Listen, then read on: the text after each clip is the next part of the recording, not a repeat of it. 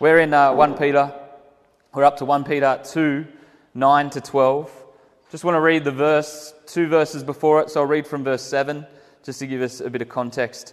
This is by far probably the biggest chunk that I've preached, and have no idea how I ended up breaking it up in such a big section, but that's what we have, so I'm going to preach what is there. And by God's grace, we will grow and be challenged and encouraged by it. 1 Peter 2, 7 to 12. So the honour is for you who believe, but for those who do not believe. The stone that the builders rejected has become the cornerstone, and the stone of stumbling a rock of offence. They stumble because they disobey the word, as they were destined to do. But you are a chosen race, a royal priesthood, a holy nation, and a people for his own possession, that you may proclaim the excellencies of him who called you out of darkness into his marvelous light. Once you were not a people, but now you are God's people.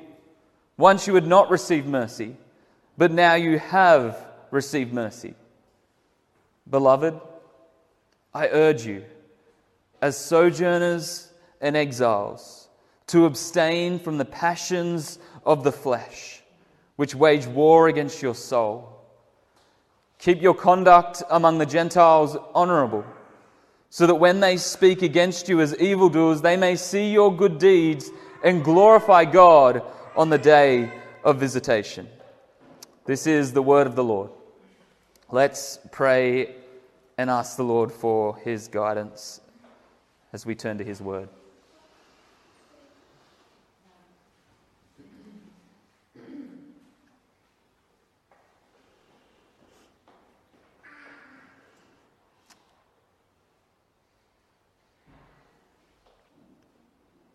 Holy Father, I am humbled just by reading this word that we are, as one people, a chosen race, a royal priesthood, a holy nation, yours, Lord. We are yours.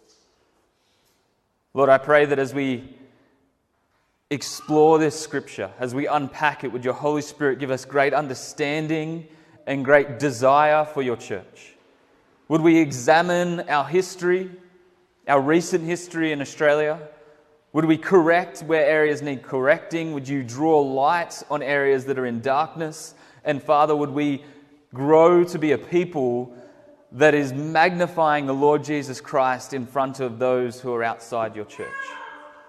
By our actions, by our proclamation, Lord, would we reflect and magnify you and your gospel so that others will glorify you with us on the day of visitation, the day of glory, when you are glorified by us and you glorify your church. What an incredible day it will be. With that before us, and that as our longing and eager expectation, would we abstain from the things of the flesh? And would we live as a people for your own possession? We pray this for your exaltation. In Jesus' name, amen. The church, the bride of Christ, the people of God, Jesus' body. What value do you give it? What commitment do you have to it? The motto of the 16th century Reformation was, out of darkness, light. At many times throughout history, the church has fallen into dark places. Probably one of the darkest being in that 16th century time period. The question we may need to ask today is, does the Australian church need light in some of its dark places? Have we fallen into darkness and need a reformation of our own to expose some of that darkness? We think of the Catholic gospel, the Roman Catholic gospel, and the need for Luther to shine the light of the true gospel upon it. And when the light of the true gospel comes upon things in darkness, they rally and hate it and despise the person proclaiming it, or the people. Is the church in need of this light? To expose the shallow Christian worship of our age. The Christian church has boiled down Christianity to an hour and a half service a week. If we were to track back in time of church history, we would find that the Lord's Day was the Lord's Day. A lot more time was spent together as the body of Christ, being equipped and encouraged and challenged to go back out into the world and live as Christians 6 days of the week. And on the seventh, once again, we gather for worship and encouragement and correction, confession, and go back out again for 6 days of the week. Is there a need for the light of the Scriptures to shine upon the shallow darkness of our Christian worship in Australia?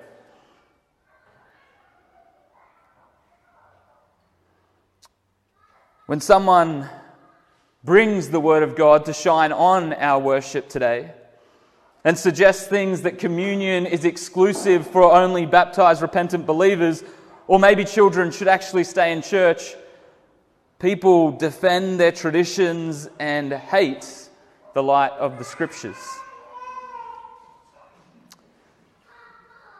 I've always wanted my children to play AFL and do nippers.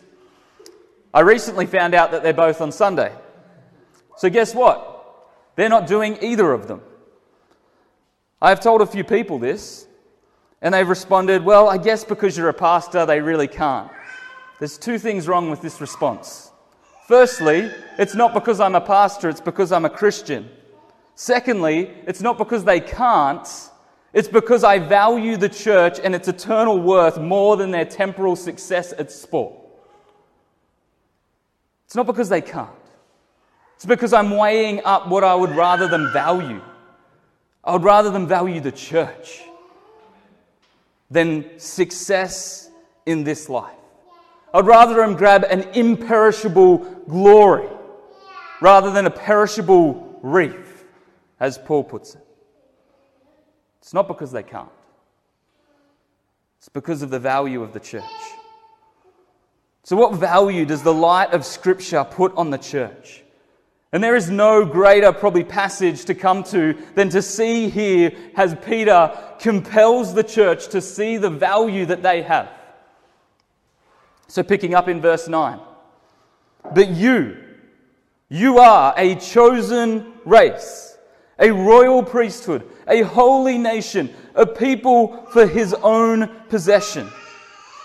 We start this section in the middle of a contrast being made. The last group of people in verse 8 is said that they stumble over the rock of offense. And they stumble because they were destined to disobey the word. As Cody so clearly put last week, Jesus is either your cornerstone in which all other areas your life is built from and measured by, or he is a stone you stumble over and offended by. The last group of people were destined to stumble over him and disobey his word. But you church, are chosen. Are chosen to be a group of people that will reflect and replace the people of the Old Testament, Israel. A chosen race. The LSB translation translates this family. A chosen family. To say you are of the same bloodline. You were once of the bloodline of Adam, which was to death because of sin. Now you're of the blood of Christ. And it is no accident. And it was not your doing, but God's doing. See, every one of these titles or identities that Peter gives the church has implications for how the church will function. To say that you are a chosen race or a chosen family is not a nice cliche like businesses put up. Your gym or a CrossFit gym is not your family as they claim to be. But the church is and should function as a family, meaning we are loyal to them. and not divided over biological race or biological family. A chosen family. Not just a nice cliche. Not just what we put on a banner to draw people in. And it shouldn't be that people come in and then feel like it's false advertisement. A chosen family. What we see throughout all this section, and the reason I find it such a large amount of scripture here to teach on, is because the references to the Old Testament are many. We can see up to seven different references in just this section of scripture alone. One of the obvious ones we see in Exodus 19:20 for these next two titles that Peter gives the church. Exodus 19:20 says, "And you shall be a kingdom of priests and a holy nation. These are the words that you shall speak to the people of Israel." In verse 5 of the same chapter 2, of 1 Peter chapter 2, we see Peter call the church a holy priesthood, meaning that they are washed in the blood of Christ. They come directly to Him and not through a priest, because you have been made holy through Christ's death and resurrection. You no longer need a priest to mediate between you and God, for Christ is the great high priest who gave up His blood. Now, it states that we are a royal priesthood. We're a holy priesthood because we've been made holy. We are now a royal priesthood, meaning we serve in the presence of the King. If we are a royal priesthood, we are the reserved priesthood. We're not just ordinary priests, but we serve before the King. We serve before the King of Kings. So when we come to gather here on a Sunday, we gather before the throne of God. But also, when you go home and shut the door, whatever you do before the throne of God. We are a royal priesthood. Meaning when you sin, you don't need to come to me or anyone else, although it's helpful to confess sin, but your forgiveness comes through Christ's blood and Christ alone. Peter has used the word holy many times up to this point. He wants the church to understand the weight of their holiness, that they are set apart, cut off from the world, to look so different, so out of place. And here, he uses it in reference to being a nation, emphasizing again that we are not like the rest of the world, nor do we have allegiances to nations, but to the kingdom of God alone. We have our own culture, our own law, it's the law of God, and our own way of life, and we are to be different to the rest of the world.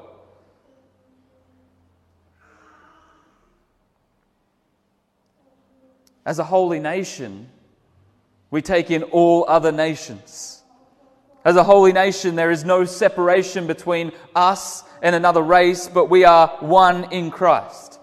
And as a holy nation, we bring our natural cultures and we call them to submit to the Word of God. There's some things that need redeeming, like music.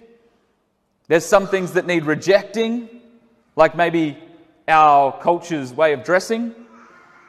There's some things that we can just accept and take as they are. But we ourselves as a holy nation have a culture that is set apart and should not be infused or take reference from the culture of our time. And we, as a church, are a people for God's own possession. The church is God's. From the beginning, God would desire for Himself a people for His own possession. Creating Adam and Eve and placing them in a garden, we see that He had a man and a woman, and they were going to be fruitful and multiply and push the garden out into the world, God's dwelling place. But sin enters in. Does God's plan change? Did God unexpectedly not know that Adam was going to sin? No, the fall was ordained by God, and for his purpose, he knew the end from the beginning. So he continues to claim for himself a people. Enoch, Noah and his sons, Abraham, Isaac, Jacob, Israel. And Israel is the people of God who are called a kingdom of priests, a holy nation.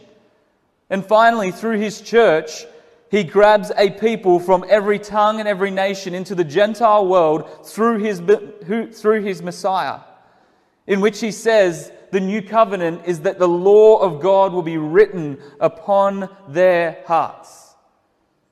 The people of God's own possession is that we are the fulfillment of the promises to Abraham.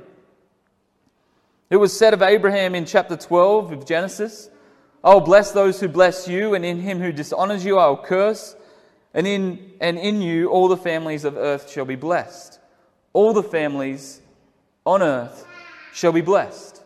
When did that happen? When the seed of Abraham, Christ, conquered death, gave up his life, conquered death, and brought in the new covenant. All families are blessed through Christ. In Genesis, later in Genesis, we see Abram's name is changed to Abraham, and he says, "For I have made you the father of a multitude of nations." Abraham becomes the father of many nations. Of course, that meaning literally when we see all the sons that Abraham has after Isaac, but also through the church. The church will gather peoples from all different places, and they'll become one holy nation, a people for God's own possession. So if we weigh this up, but you, O church, are a chosen family or a chosen race, a royal priesthood, a holy nation, a people for God's own possession. What value does that give the church? How does that change the message that we have received from our culture of our time about the church? Is it worth more than an hour and a half service? It sounds to me like what Peter is trying to say is this is your whole life. Your whole identity is referenced by your position before God. You're either stumbling over the rock of offense or you're building your life upon it. And every angle that comes off the cornerstone, you're establishing your life upon. And if you're establishing your life upon this cornerstone, you will be a chosen family, a royal priesthood, a holy nation, a people for God's own possession, which just by reference you can't do on your own because they're all a collective. Just the weight of that identity does not fit with the value that the Australian church has put upon the church. Whether we see it as a building, whether we see it as a service, they're shallow references to what the Scriptures call us to live out.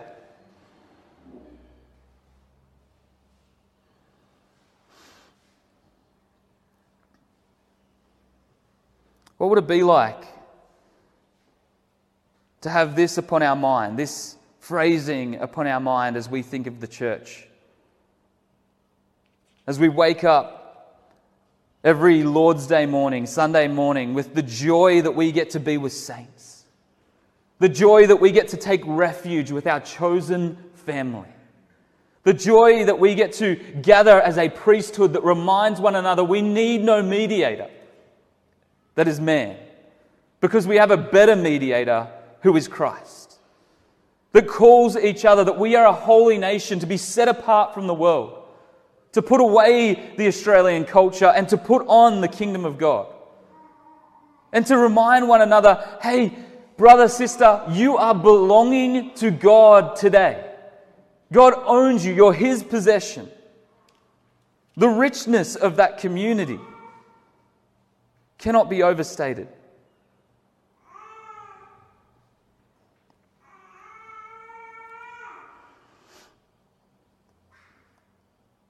And Peter gives us a point that follows this very identity that we have, a purpose that you may proclaim.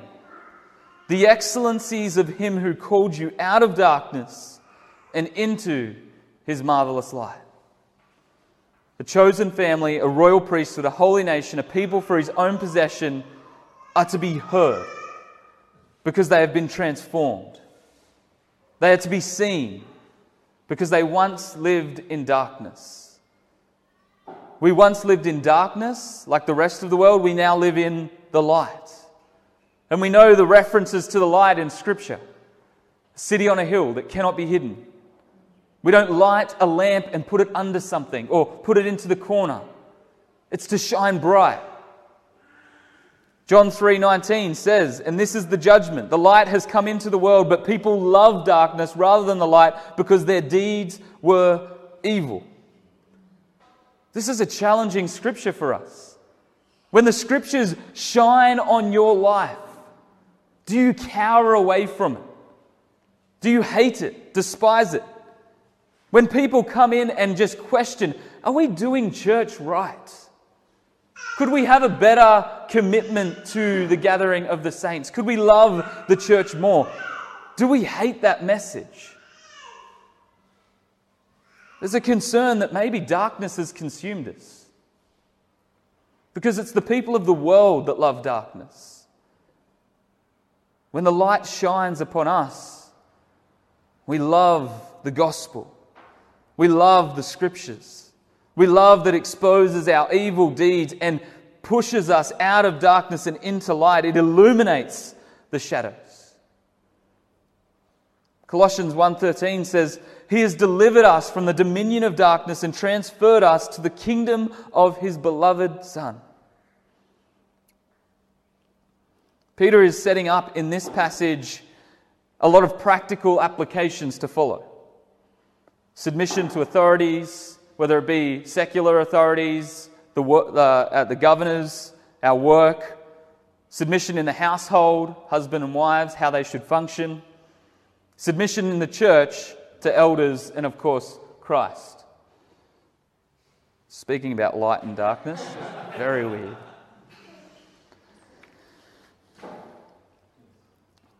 So Peter is setting up this image that we have been transferred from the dominion of darkness and brought into the kingdom of His beloved Son.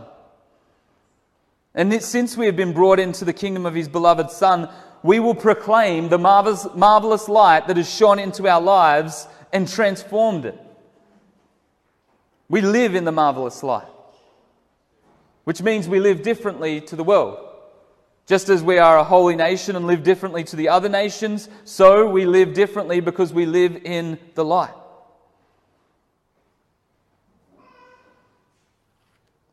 It's obvious that our way of life should look different to those in darkness. The way we dress should look different. The way we work and submit to our bosses should look different. The way we submit and function under the government should look different. The way our marriages function, the way our singleness functions, the way we raise our children should look different. We've been transferred. We're not like the rest of the world. We're a holy nation, we're a royal priesthood, and we've also been transferred out of the darkness that they are in, and we're placed in the kingdom of the beloved Son, which dramatically means our life is different. Peter states it like this in verse 10. Once you were not a people, but now you are God's people. Once you had not received mercy, but now you have received mercy. That statement is to say that change has happened. You have not been transferred just so that you're busy on Sunday morning. You have not been transferred just so that you are busy at certain times during the week going to Bible studies. You have been transferred to a completely different way of life. Once it was just you and selfishness and the worship of your idols. Now you are a people, God's people. Once you were under the condemnation of your sin, now you have received mercy and it has passed from you to Christ. The weight of this passage would have been felt among the Israelite Christians, the Jewish Christians. He's quoting from Hosea, and if you know the story of Hosea, he is a man, a prophet, who is called by God to take a prostitute as a wife, as a symbol, as a reference to what God has done with Israel. And each of his children get named very specific names. In 1 verse 6 of Hosea, it says, "She conceived again and bore a daughter. And the Lord said, call her name No Mercy, for I will have no mercy on the house of Israel to forgive them at all." And then later, in Hosea 2:23, says this, "And I will have mercy on no mercy. And I will say to not my people," the name of his other child, "You are my people. And he shall say, You are my God." So Isaiah's life became this image towards Israel that they had been cut off from God, that they had no mercy, and they were not his people because of their disobedience. But God, through his graciousness and his patience, says, "I will say to no mercy, you will have my mercy. And I will say to those who are not my people, you are my people. And we will say, you are my God." And if we say, "You are my God," your life is different. Your life has transferred. Your life is not the same with a few extra activities in it.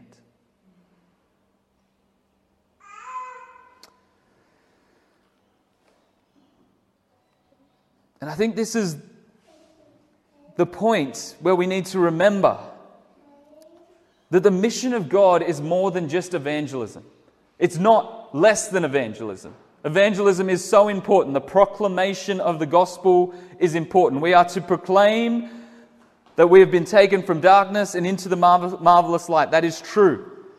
But we are also to be seen for it. We are to be clearly seen. And the Australian church has gone into refuge bunker mode where we're hiding away and are not seen. We need to be seen. Outwardly visible to the world that we are a holy nation, a royal priesthood, a people of God.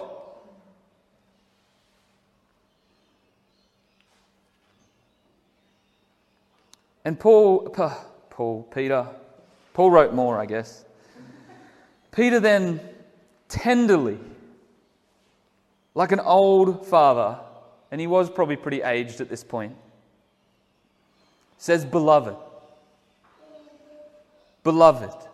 I urge you as sojourners and exiles to abstain from the passions of the flesh that wage war against your soul." The word beloved cannot be overstated. His tone has changed. He's gently coming to the church. He has reminded them of who they are. He has challenged them to live a holy life. And now he is gently challenging them again to live differently. Beloved. Some translations translate this friends. If it is, cross it out and write beloved, because the weight of beloved is more tender, more personal than just friends. It's the same word that is referenced to Christ, the kingdom of his beloved Son. We have been transferred to the kingdom of his beloved Son. Now Peter is saying, "You, church, are my beloved. You are the beloved of the Lord. And I want you to be aware that although you are sojourners and exiles, you need to remember that you are God's chosen family, a royal priesthood, a holy nation, a beloved people for his own possession. Yet while you are in this world, you are sojourners and exiles. While you're in this world, you have not entered into the rest. While you're in this world, you are going to be around the people of darkness. And while you're in this world, you are still going to have to abstain from the passions of the flesh. Or another word, the lusts of the flesh. While we are sojourners and exiles, we are charged to live differently and to abstain from the things that wage war in our life. And he doesn't sugarcoat it. He's a father coming to, or a grandfather coming to children tenderly and saying, beloved, but he's serious. It wages war against you. Every day, you are at war. You are at war of what will occupy your mind. Will you cause it to submit to Christ, or will you follow after the lusts of your flesh? Knowing that what goes on in your mind will at some point produce fruit in your life. Peter or Paul or any of the other New Testament writers make it so clear that we have the ability and power, and I've been over this before, and I want to press it again from another scripture, the ability to abstain from our fleshly desires, our passions of our flesh. Let's look at another writing from Paul, Galatians 5. Galatians 5:19 says, "Now the works of the flesh are evident: sexual immorality, impurity, sensuality, idolatry, sorcery, enmity, strife, jealousy, fits of anger, rivalries, dissensions, divisions, envy, drunkenness, orgies, and things like these. I warn you, as I warned you before, that those who do such things will not inherit the kingdom of God." So Paul, with this great list, is saying that if you continue in those things, the evidence will be clear that you are not a part of the kingdom of God. You're actually still in darkness, and you will not inherit it. So the truth is that when God says He will glorify us, before He glorifies us, He will continue to sanctify us. It does not mean we will be perfect one day before we enter into glory. It does mean we will be changing along the way, if we go to war against our flesh. There are works here to be done. There are works here to be done. Because Galatians 6 goes on very clearly straight after this to say in verse 7, "Do not be deceived. God is not mocked. For whatever one sows, that he will also reap. For the one who sows to his own flesh, he will from the flesh reap corruption. But the one who sows to the Spirit will from the Spirit reap eternal life." What you allow into your mind will reap a harvest. If we just use some of this extensive list of what these passions of the flesh are as examples, if we sow sexual immorality into our mind, we will reap sexual immorality. We may sow just small hints of sexual immorality. A lust here or there, a comparison between this person and our spouse, or a lingering look on the streets. But if we sow, we will reap. Maybe it's rivalry. We sow the thoughts of, I'm doing better than that person. I'm more hospitable than them. We will reap from this rivalry. Or division. This person said this. That person thinks this.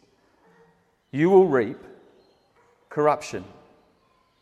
But if we sow according to the Spirit, I love Psalm 119. I have stored up your word in my heart. I have treasured up your law in my heart so that I will not sin against you.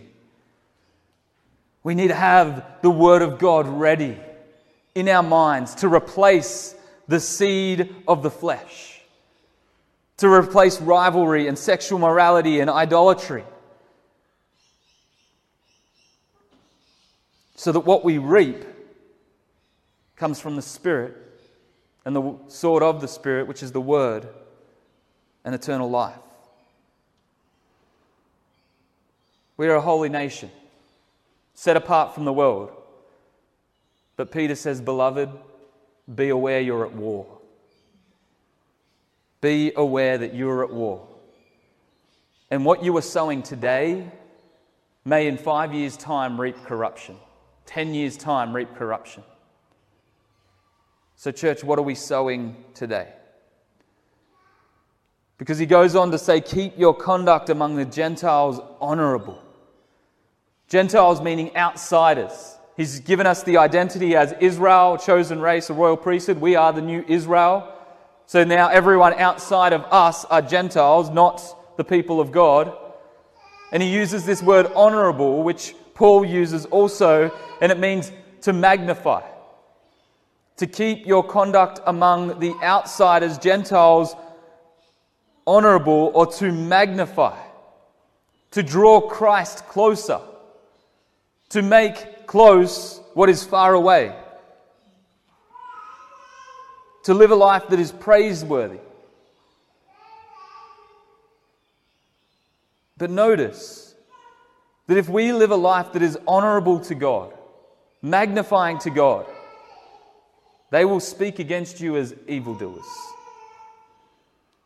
This world will speak against us as evildoers when we live the way God wants us to live. Why? Because they're in darkness. They don't know what is good. They don't know what is light. They don't know the law of God. Therefore, when we live according to the law of God, they will say you are evil.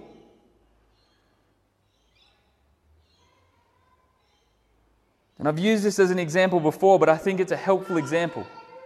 When Israel Folau stood up and stood upon the word of God, the church cowered away from him and made sure that he was stepped aside from them. I'm not a Christian like him. When the Manly players recently said they wouldn't wear the pride jumper, most churches said, I'm not like that. Well, I'm going to say I am. And church, we should all say that we are. If we're going to live a life that is magnifying to God, the world will think we are evil, but on the day of visitation, they will glorify God because they see our deeds. On the day of Christ, they will realize, and they will bow their knee before God because of His sheer glory and holiness. And maybe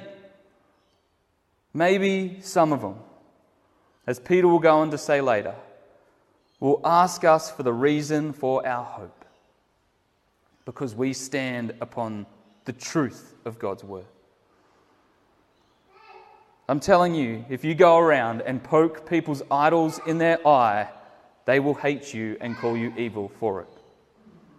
But the truth is, in doing so, you are magnifying Jesus. You are bringing what's far away close and making Him real to these people here. This world today needs to see the true church, the church that is a chosen family, a royal priesthood, a holy nation, a people that are possessed and owned by God. That's what Australia needs to see. A church that stands together and rallies around one another. When we stand up for the law of God, the righteous law of God, we should rally and say we're together on this.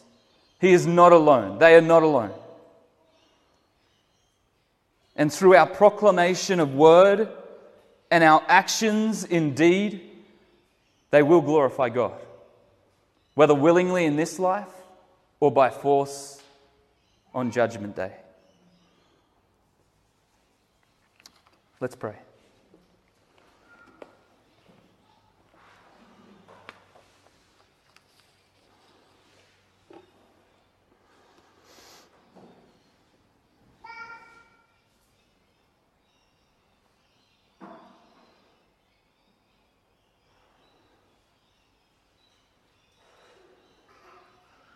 Holy Father,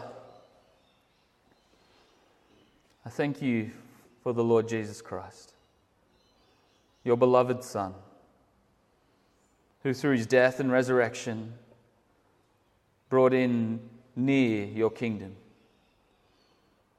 I thank you that you've transferred us from darkness into that kingdom, into marvelous light.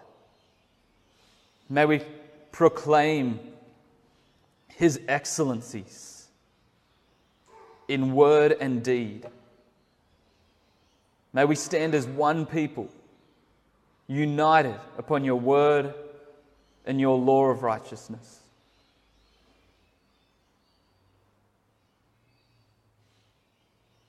May there be some, Lord,